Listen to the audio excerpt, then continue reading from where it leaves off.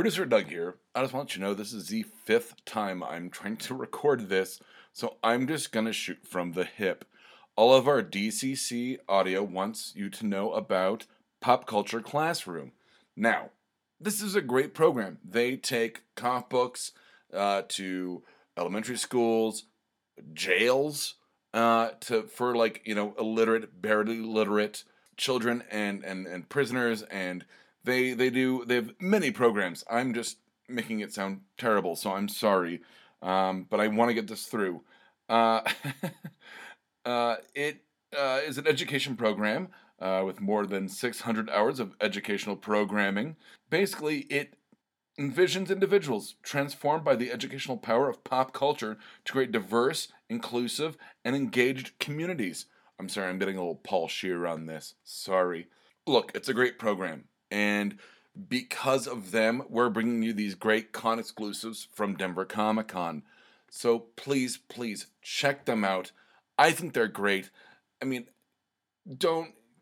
there's so many things between the spectrum of elementary schools and prisons. There's middle schools and high schools and colleges and halfway homes and a van, down by the river, that they hope that homegrown pop culture experiences can change the communities that we live in.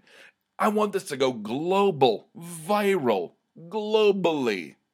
So please check out Pop Culture Classroom. I think that's there it is, at www.popcultureclassroom.org. They're legit. And hey, give them some money. You know why? Because you're not paying for this. Kick them $1. Kick them a couple bucks. Where's my $2? Where it should go to Pop Culture Classroom. Thank you so much. Enjoy the show.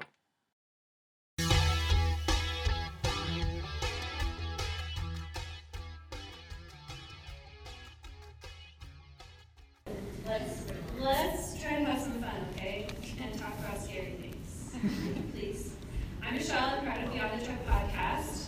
We have some super cool, creepy people to tell us about really scary things. So if everyone at the tables could go down, say your name, and a little summary of what you write. Make it good. Which end wants to start? Whichever end you'd like to begin. Oh, okay, I guess I went first then. I'm Liv Haddon. The series you see right in front of you basically starts with someone going on a revenge rampage. And I've been told it's very Tarantino-esque. Lots of blood and gore. But I basically write psychological thriller with a little bit of sci-fi in it. Yeah. I'm Robert Brockway. I write the Vicious Circuit series for Tor. It's kind of a punk rock, fantasy, horror kind of thing. I guess there's lots of dismemberment, sure, but I try to have fun. Hi, I write Richard Cadry, and I write the Sandman Slim series, and I, like you, have discovered you can have any number of decapitations if you make them funny. I also have a second series about a thief named Coop. The Everything Box is the first one, and that one's funny in a very different way. That one's much more in the vein of someone like Terry Pratchett, something like that. So there's darkness, but there's a lot of very silly humor in it. Better. I'm just going to recommend the Everything Box. I'm Stephen Graham Jones. I write horror. Let's see, my most recent novel is Mongrels from last year. I just had a novella come out with Tor.com. Just did a comic book. And yeah, I just always write too many books. My name is Dan Wells. I write fantasy and science fiction and horror. At least I thought that I wrote horror. My main series, called I'm Not a Serial Killer, was made into a movie, and they called, one of the reviewers said, it's not really horror, it's a coming-of-age comedy about a serial killer. So apparently that's what I write. So. Okay, does anyone have questions to start out with, or should we jump into it? Okay, Really? Good job. Okay, what's scarier, monsters or murderers? Murderers. Yeah, murderers. Why? Because that shit happens in real life. Yeah. I'm sorry. I was just gonna say, I find like when you think of movies, like Freddy Krueger's not as scary as like The Strangers, to me Yes. personally. Yeah, human cruelty is a million times scarier than any monster. I love Hellraiser, but a movie like Wolf Creek hits you in a whole different way because it is based on just one human being willfully being horrifying to other human beings. And once you see that, it's very hard to get that out of your head. Yeah, I think human monsters, us serial killers or whatever, is a lot more scary because if we allow that there can be like a Henry from Henry Portrait of a serial killer out there, and that person is built from the same things we are, we have to allow that we have the potential inside of us. You know, and I think horror does that. It sees darkness inside of us in a way that we're not quite comfortable with, but I think we need at the same time.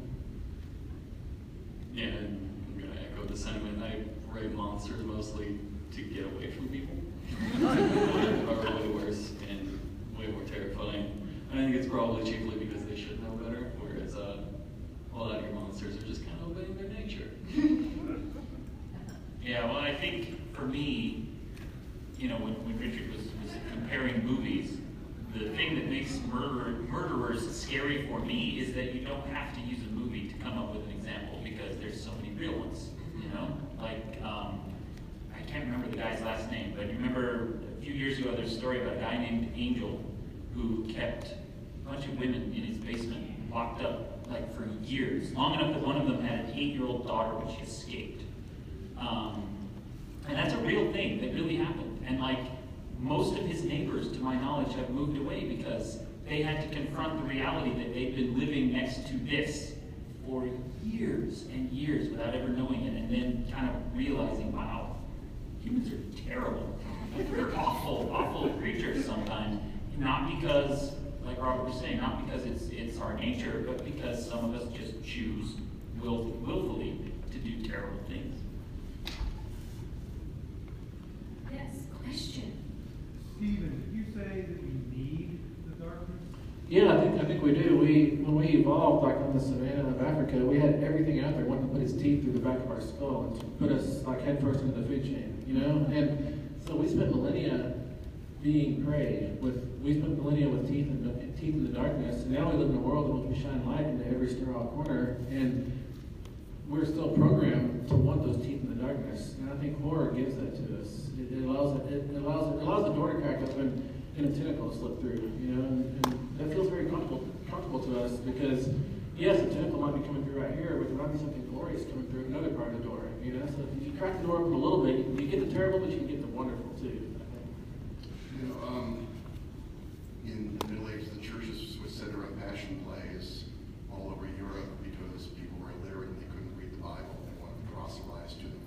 And passion plays took place in 3 sections: hell, purgatory, and then heaven. You sort of worked your way up the food chain. The problem was purgatory and heaven are boring. And the hell sections, the place to keep a crowd, hell kept expanding more and more. Hell is fun. Hell is terrifying. To the point where, you know, it would be an hour in hell in like a minute or two. Like, hey, there's purgatory. Oh, look, heaven. We're happy. Good night. To the point where the church just said, forget it. It's all hell now. We're not putting out money for that. We have it. It's an innate part, I think, of our psyche. As you were saying, we love it. You know, and denying that is denying a very important part of yourself.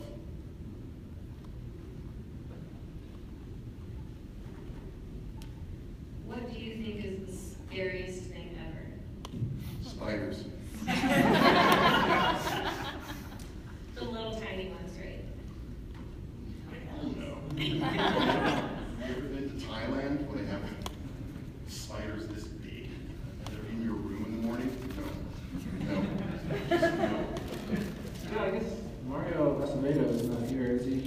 I'll repeat something Mario says, that when he was 19, 22, he was really scared of vampires and werewolves. Then he got to be 40, 45 with kids, and what he got scared of was a call at 3 in the morning, you know?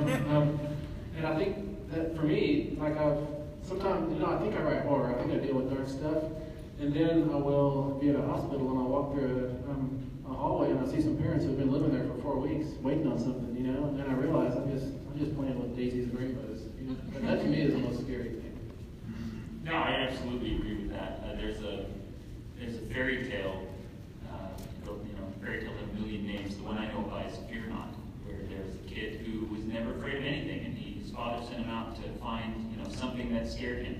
And he wasn't afraid of all these monsters and this haunted castle and everything, and he ended up becoming the hero that got to marry the princess because he wasn't afraid of any of these things. And then he got married and sat down and realized, well, crap, I have to grow up now. And that terrified him. And I think that for me, that's it, responsibility. I've got 6 kids. The oldest one's starting to drive now. Trying to think, well, how can I make sure that they, grow up to be good people and that they have enough money to go to college and that, I can continue to support them as necessary. That's terrifying. That's scarier than any horror book or movie that I've ever seen. I don't have kids, so I can't comment on any of that. I'm sure that sounds terrifying. It's the reason I don't have any right now. But I would say for me, probably what scares me the most when I look at the world today is willful ignorance. That's just so freaking terrifying. Also, comment threads on any article anywhere.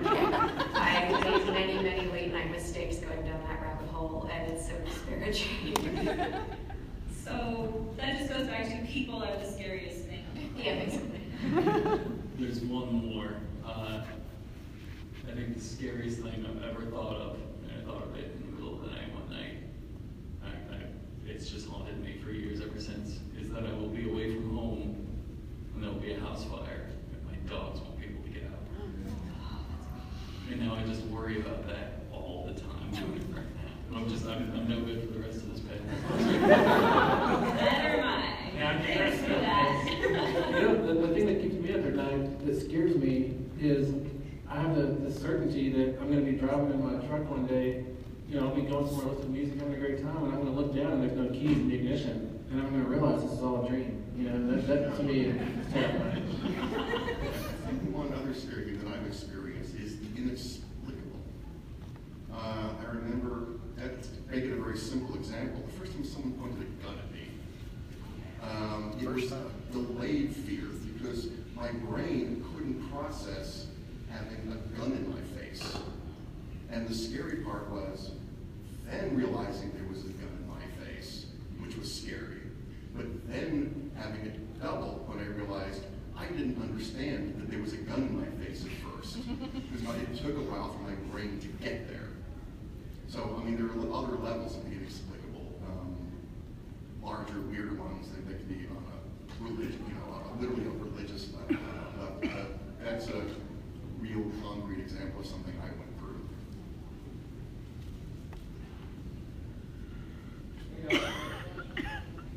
Go for it. So, horror is entertainment, as are many things. But going on that theme of people being the scariest thing, when you're dealing with realistic human darkness, that can do strange things to people when they consume that even in fiction. So how do you know when you've crossed a line, or is there even a line to cross from a creative perspective? What was the last one? I'm sorry, you crossed the line and... How do you know there's a line? And when do you know that you crossed it? Yeah?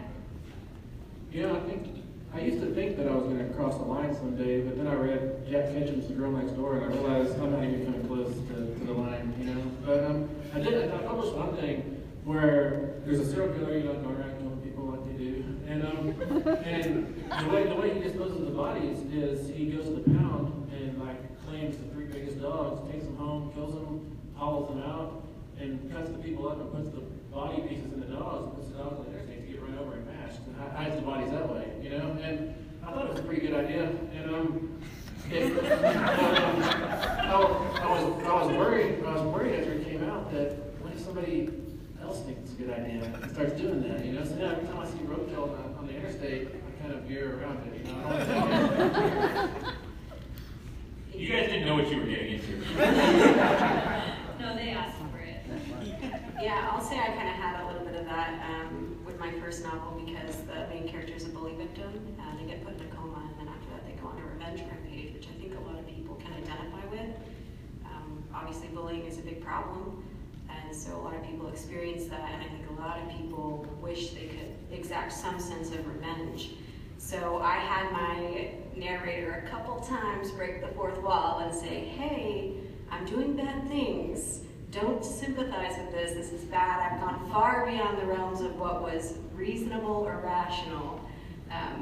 But that was probably less narrative voice and more of my concern that someone might read this and think that that was okay, and maybe someone else out there was condoning that behavior. So I don't know. I guess the line is subjective. And I haven't really found a limit in the kind of horror. I have written some pretty dark and very funny stuff, but I've written some really dark horror too. I think it's a question of approach and intention. I don't do my really hardcore horror to necessarily shock, but again, get into almost an otherworldly sense of possibilities of the world. You know, terror happens on a lot of levels. So, I've never tried to gross people out. I've never tried to do anything cheap. And I think one thing, I don't know how other people feel about this, and I see a lot of it in pop culture and it bothers me, is the use of sexual violence in cheap ways. And it's one of the reasons I stopped watching Game of Thrones. They were just having a rape-a-thon, having way too much fun doing it. And I know people are telling me that they got better at it and everything, but I can't let go of what they spent years doing. I think that may be my limit right there, to cheapen something really, to me, it's horrifying. So, a few years ago, I was on a panel at the World Horror Convention talking about humor and horror. And is there anything that where's the line? Can you go too far? Is there something you shouldn't joke about? And one of the panelists said, violence against children. So here's a joke. There's a murderer taking his young victim off into the woods. Poor little kid doesn't know what's going on. And it's raining and there's loud thunder. And the kid's like, this is kind of scary. And this killer says, you think it's scary now? I have to walk out here alone. And all of you just laughed at that. And the reason I tell that joke is because if you do it right, you can kind of get away with anything. It's like what Richard said about, you can cut off as many heads as you want as long as you make jokes about it. And that's a weird thing. That's a very weird thing that our culture does. But depending on how you approach it and how you present it, you can really kind of get away with almost anything. Yeah, the line moves a lot. The line moves depending on your audience, depending on your person, depending on the things going on outside of your control in society. The line is moving a lot right now, and it's kind of hard to track sometimes. But if you just approach everything with empathy, as contradictory as it seems for a horror writer to approach an awful and terrible scene with some amount of empathy for somebody, you can find that line and maybe cross a little, but then come back from it. I mean, that's kind of the necessary move there.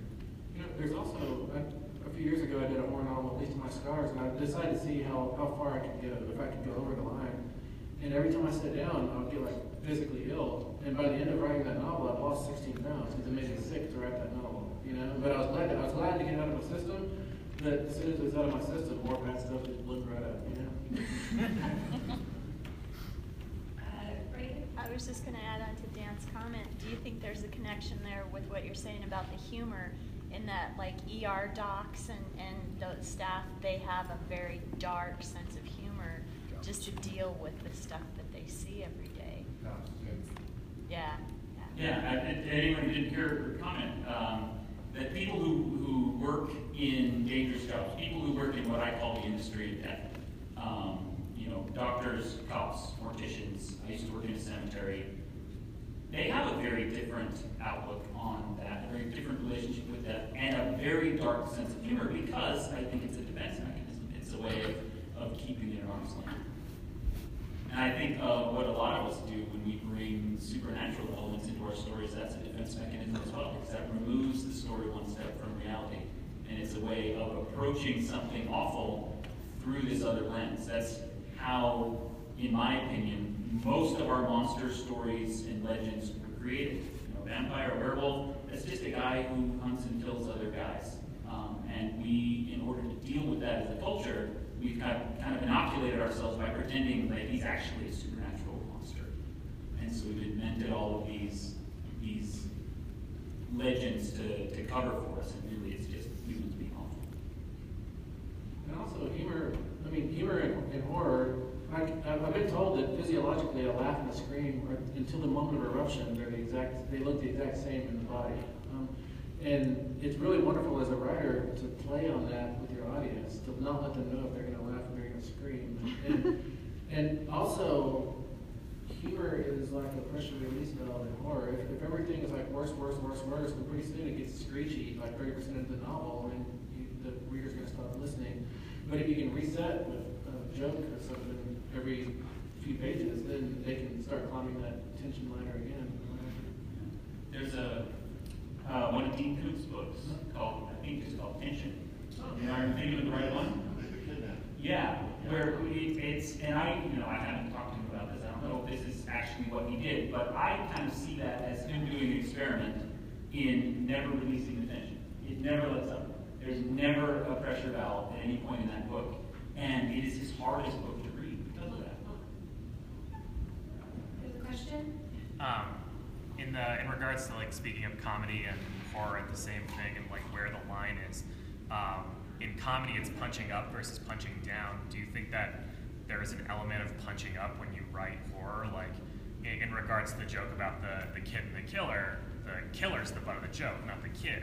So it's like it's easier to handle. Do you think that plays an element as well when exploring horror? I think so. Sorry, I'm kind of monopolizing this. I'll say one thing and then I'll let them talk. You look at kind of the recent, really successful horror comedies, stuff like Cabin in the Woods or Dale and Tucker versus Evil. Tucker and Dale versus Evil. Both of those are definitely punching up. The butt of all the jokes in Cabin in the Woods is corporate America. The butt of all the jokes in Tucker and Dale. Yeah. Sorry, I love that movie. Now I can't remember the order their names are in. It's not making fun of the backwoods rednecks. It's making fun of the backwoods college kids that are usually the ones in movies who get to make fun of the backwoods rednecks. And so I think that there's a very strong element of that. Punching up, it's just a good policy in general. There are too many groups, there are too many people who we've spent years picking on, and you get kind of sick of it. Courtney Love jokes. No one ever needs another Courtney Love joke. We don't need furry jokes. Furry, you know what, man? Furries are happy people who have a lifestyle that works for them, and yet we feel it's okay.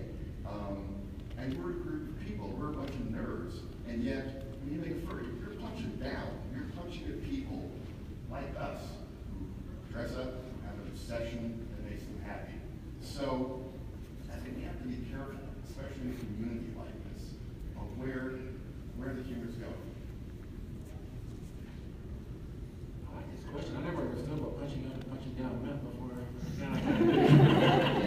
Well, and I'm glad you brought this up because I do think that horror deals with that same issue, punching up versus punching down. When you read Rats by James Herbert, that is the most punching up book ever. That's basically the poor kid getting his revenge on all the rich people in London that used to look down on him when he was little. And then he grew up and he wrote this book about rats eating them all. And that's a really strong element in horror in addition to fiction. I think you can punch down a little bit as long as it's siding with the person, as long as you're siding with the victim in that scenario. And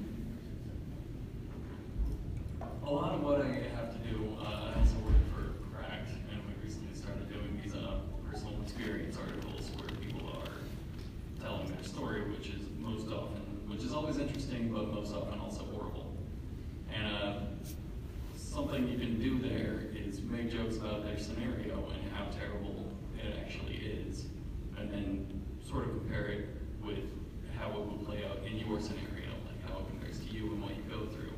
It's siding with them, but also emphasizing how terrible and unfair all of this is. It's not necessarily punching down at them, but sort of putting yourself in that level and receiving those blows, even though you're the one that's also giving them at the time.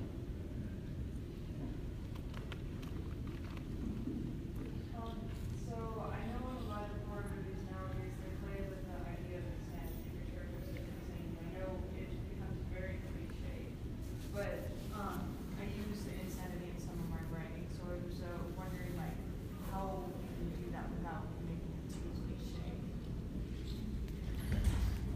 Repeat. How can you use insanity in writing without making it cliche? Oh, I have some opinions on that. Go for it. Share those opinions. Okay, I think one of the most important things you could do is actually talk to people who, I'm assuming when you say insanity, you mean like they've got really extreme schizophrenia or they're bipolar or DID or something like that that's really kind of overtaking their lives. It's out of control. Is that what you mean? Yeah, you can talk to therapists. You can talk to, you can find interview after interview after interview online now and get connected with someone who actually deals with this stuff on a day-to-day basis. I think what bothers me, and I didn't see the new film with the McAvoy guy. Yeah, it looked like it was going to do what you were just talking about. If someone can correct me if I'm wrong, but You're wrong.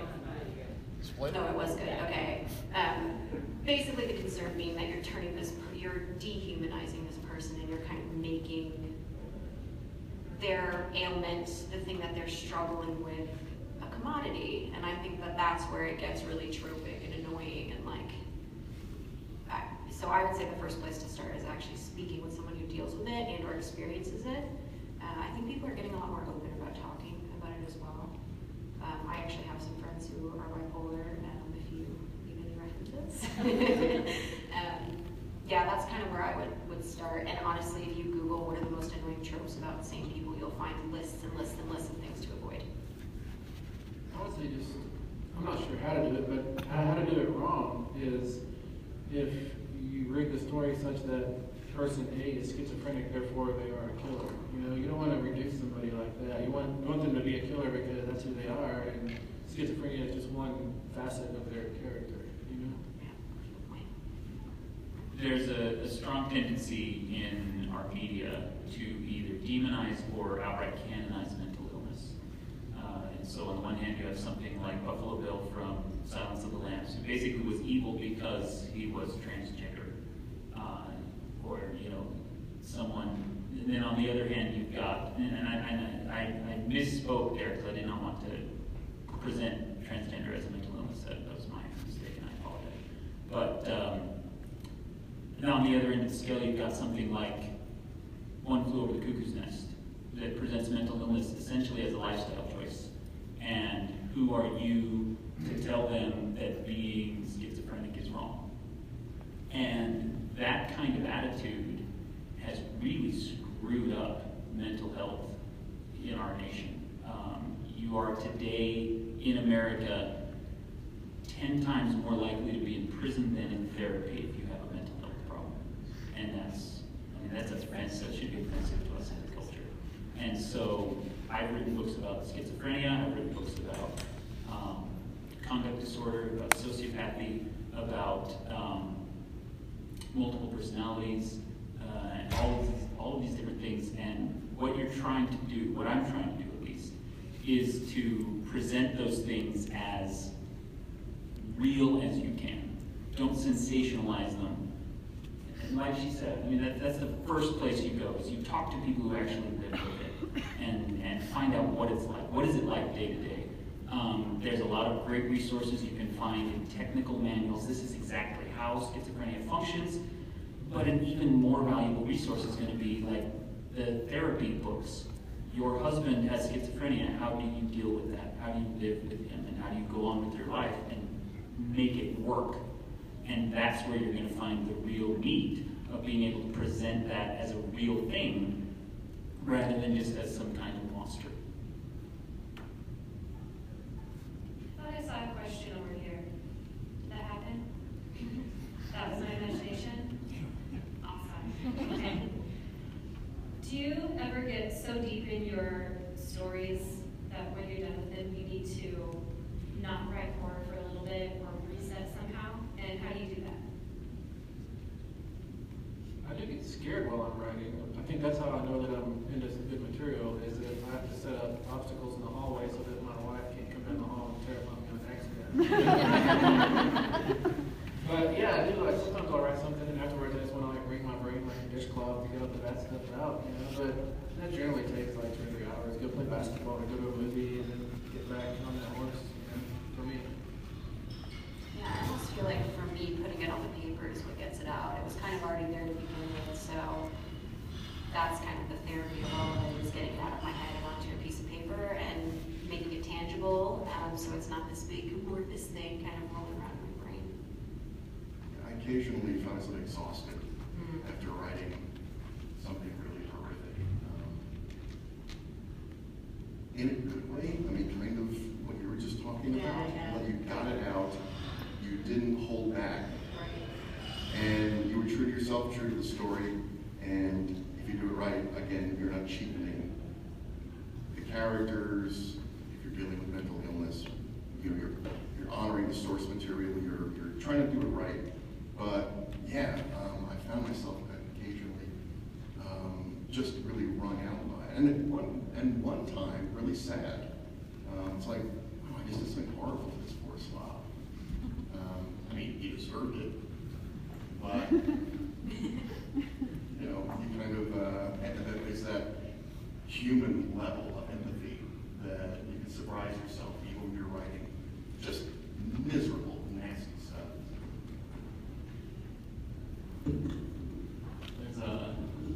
I do think there is some value in genre switching. For people that just write horror, of course, there's enough difference there that it can, I mean, you're not writing the same thing over and over.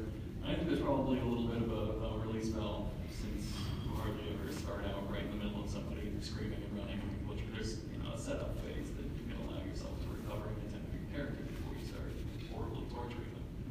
But I do think there's value in switching genre. I've tried that a few times myself, and it seems like if I can stop and write something lighter, or even not necessarily lighter, but just a little bit less horrific, it can help me get even darker stuff when I come back.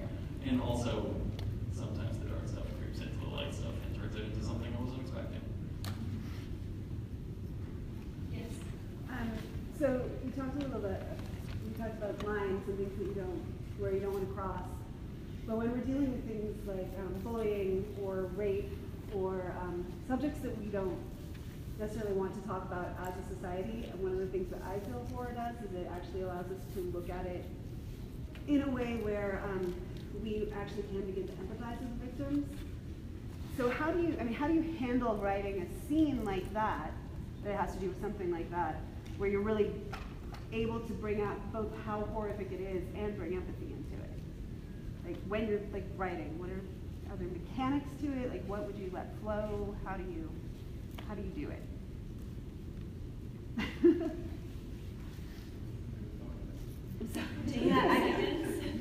It's always when I have something terrible like bullying or something going on on the page. Yeah, it is rough to engage it, but at the same time, most stories are closed justice systems, so that the bad people are going to get their dues by the end of the story. So I feel good in that way, you know. Yeah, you can.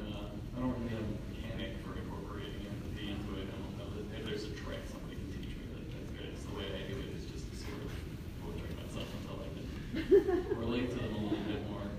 Even though I could never fully relate to a lot of those scenarios, but like Steven said, at least as a writer, I might have some control over what happens later, because there often isn't any justice to those things. So perhaps exploring the terrible thing that happens and allowing yourself to bring justice to it makes it a little bit easier to talk about.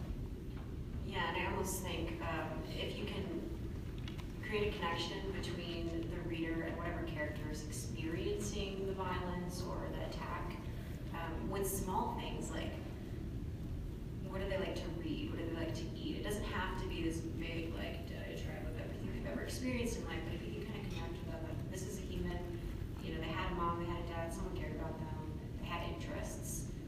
The reader's just going to latch on to that, and I think with things like bullying and even the mental illness, everybody's kind of been touched by it in some sense, whether it was you or someone else you know. So I think you'd have to try really hard to make an unsympathetic bully victim. You really have to want them to be unsympathetic, in my opinion. I think the only technique I can think of is you have to make a choice when you're showing a thing. You can go after bullying. And from the victim's point of view, you can write it two ways. One is writing it from the inside. One is writing it from the outside. I often write it from the outside because if someone's being horribly bullied, kicked, punched, for me, the way I will write it is I don't think I need to explain to you the feeling of the person being bullied. You can understand that. And for me, writing it from the outside like that puts the reader in a position where they are participating in a way that's different than if I wrote it from inside the victim's head, where you're hearing their thoughts as the bullying is taking place. I think that sometimes portraying things with that cold clinical eye can sometimes create more of a sense of horror, but also more of a sense of empathy for the person who is the victim of whatever act it is. So.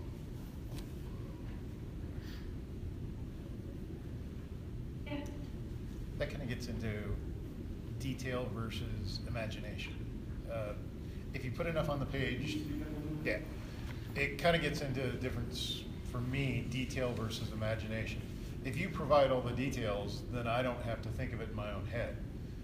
If you give me just enough that I make it horrific, or I make it horrible, or I empathize with that person, that's more of a concerted, connection between me and the writer or the story.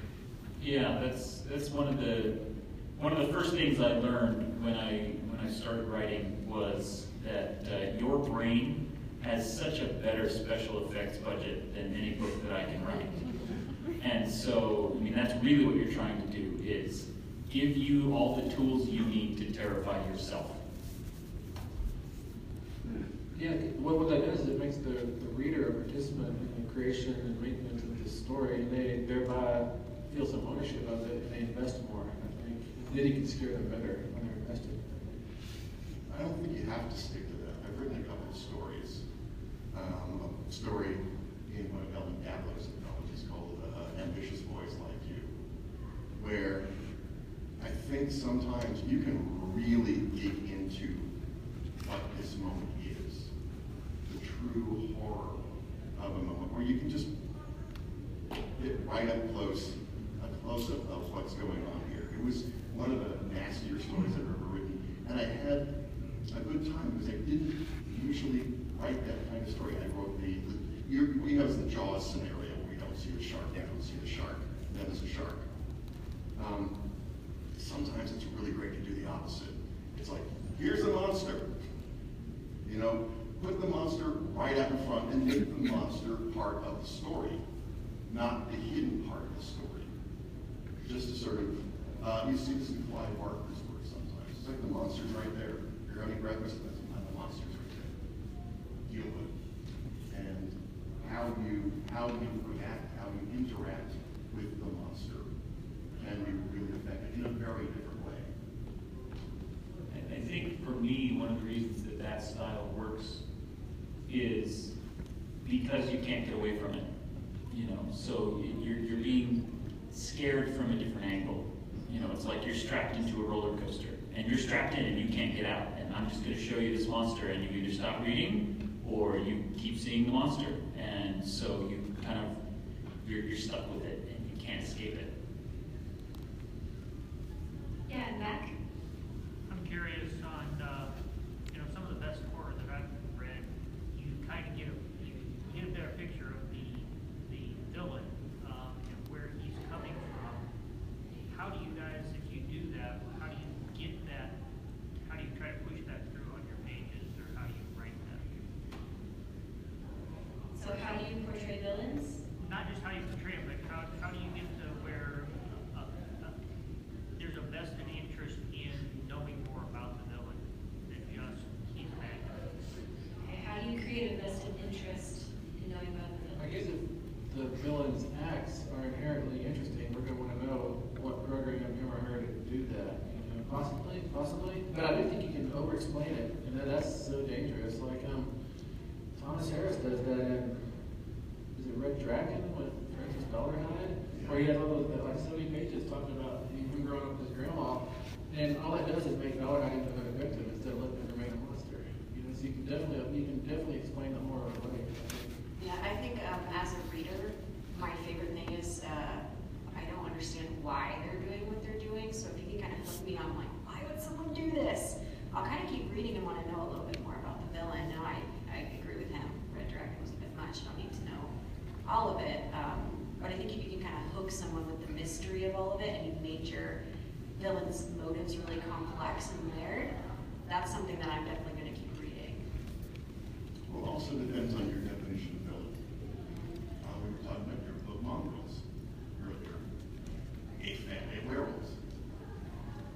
Ostensibly, they are the villains. And yet you're portraying a family setting for the monsters. And I think it's a very interesting way to approach it, because they are sympathetic. Because they are a family. It's less the monster part than the family setting of it that reconfigures the villain. So one of my very favorite movies of all time is Psycho.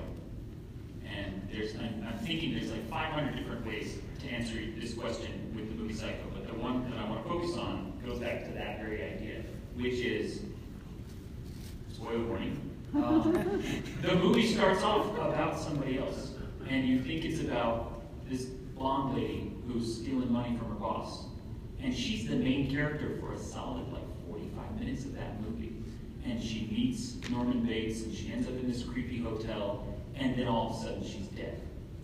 And Norman's like, oh crap, my mom killed her, I need to hide the body. And he puts her in a trunk and tries to sink her car into the river. And it starts sinking down, and then it stops. And the camera goes to his face, and he's kind of biting his nails, and that one shot is the most brilliant part of that movie for me, because instantly you are on his side, and he is your new main character, and you sympathize with him for the rest of the show. Because you've seen that moment of fear and vulnerability from him. He's trying to hide the main character's body in the river. You sympathize with him because you've suddenly seen this from his point of view. I have to hide this body or my mom will get caught. And that moment changes the entire thing. And for me, that moment is what makes that movie into art. Way back there.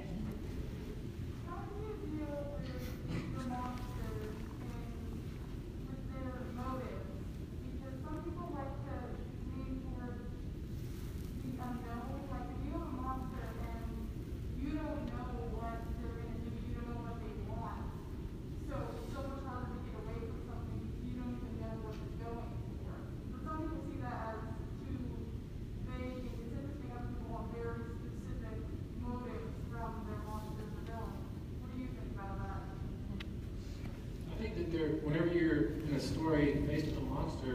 there's always a learning curve where you learn the monster's behaviors, maybe its origin story, and somewhere in there you see that missing scale, that chink that we can use our human intelligence to flip the table on this monster.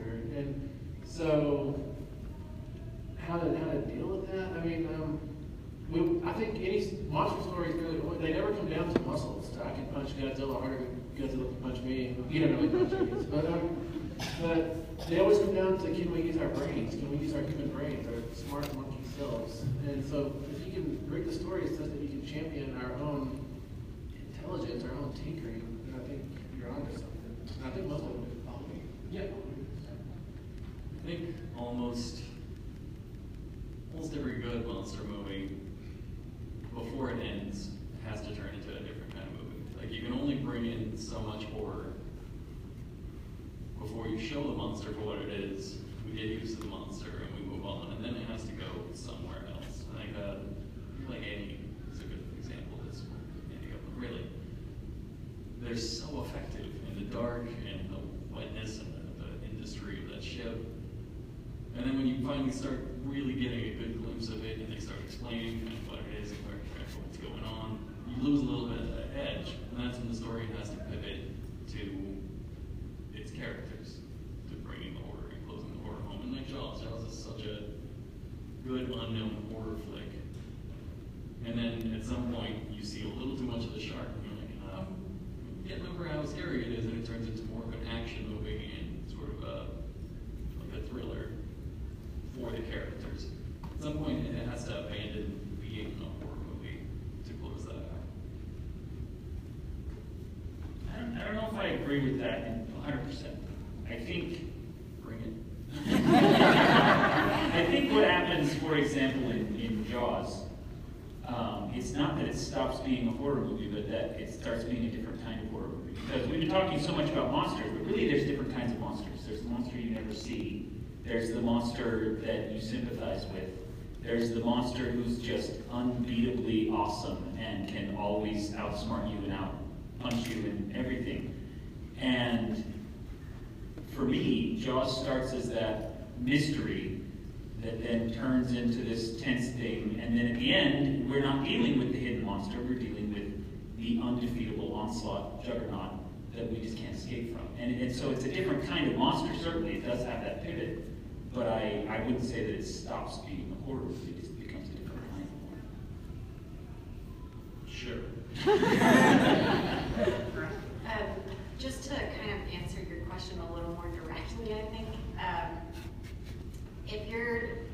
if you're trying to create a villain, you kind of have to go with where the story's going, I think, and keep the integrity of it. So I think sometimes you do end up with really strong motives, and those get right now, and the reader gets to know those. And then I think sometimes you end up with the ambiguous one. I would say it probably just has more to do with the integrity of the narrative track you kind of take in where the story goes.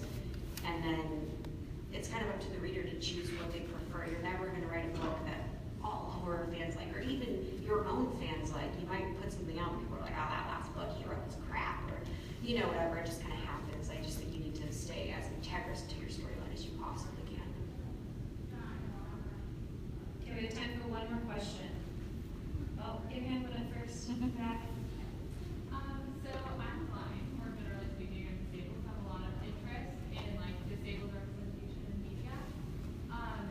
So specifically in books, I think disabilities often come up in like various books or superhero type tropes, or also like horror, you know. And disability is often feared, and it's often like considered, it can be dark, you know, firing a disability can be dark, living with a disability can be dark. So, but oftentimes like in books, I never see it labeled as disability. So I wonder, like, when you're writing that sort of stuff, you know, are you actually thinking of it as disability?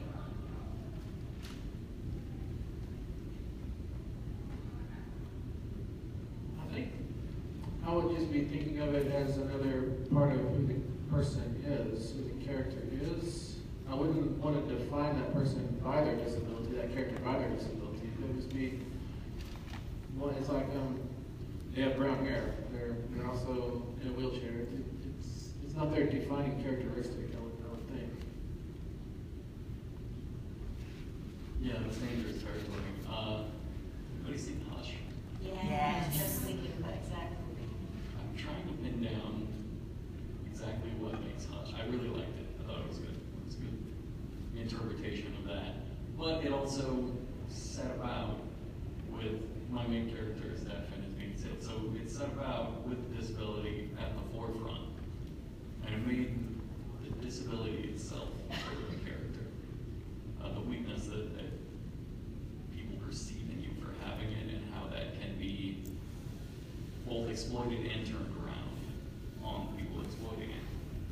So I think it's certainly best practice to not define your character by a disability, but if you're going to do it, you better have something to say about it.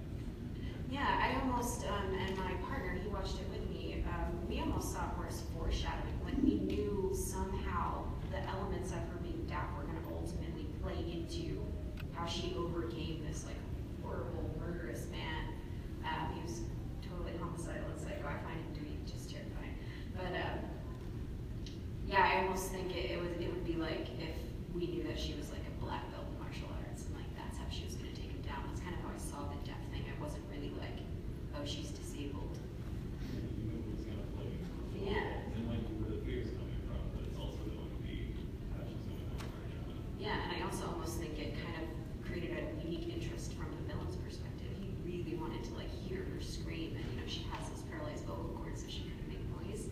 And his interest was like piqued by that because he's just like a sick person. But yeah, you're right. It was almost like its own other character, it was its own device.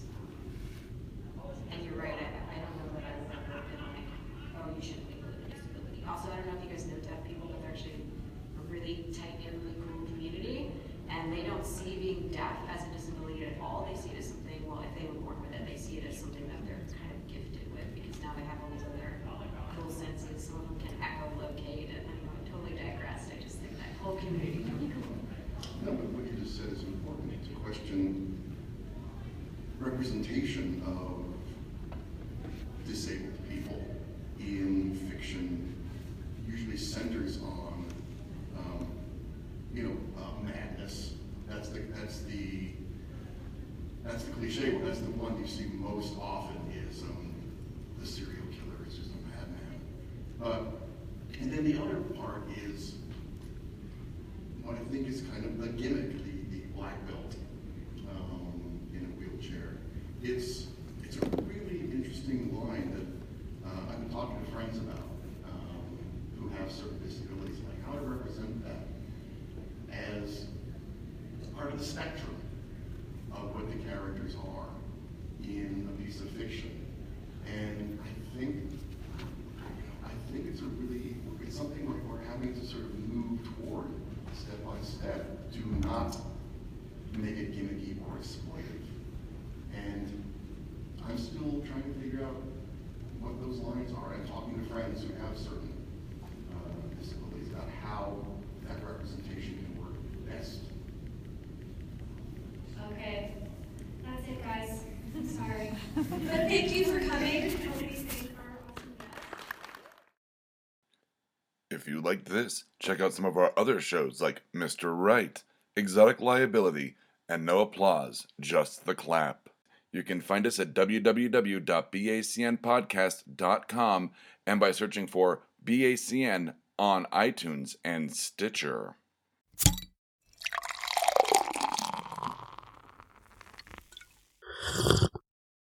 Oh, yeah.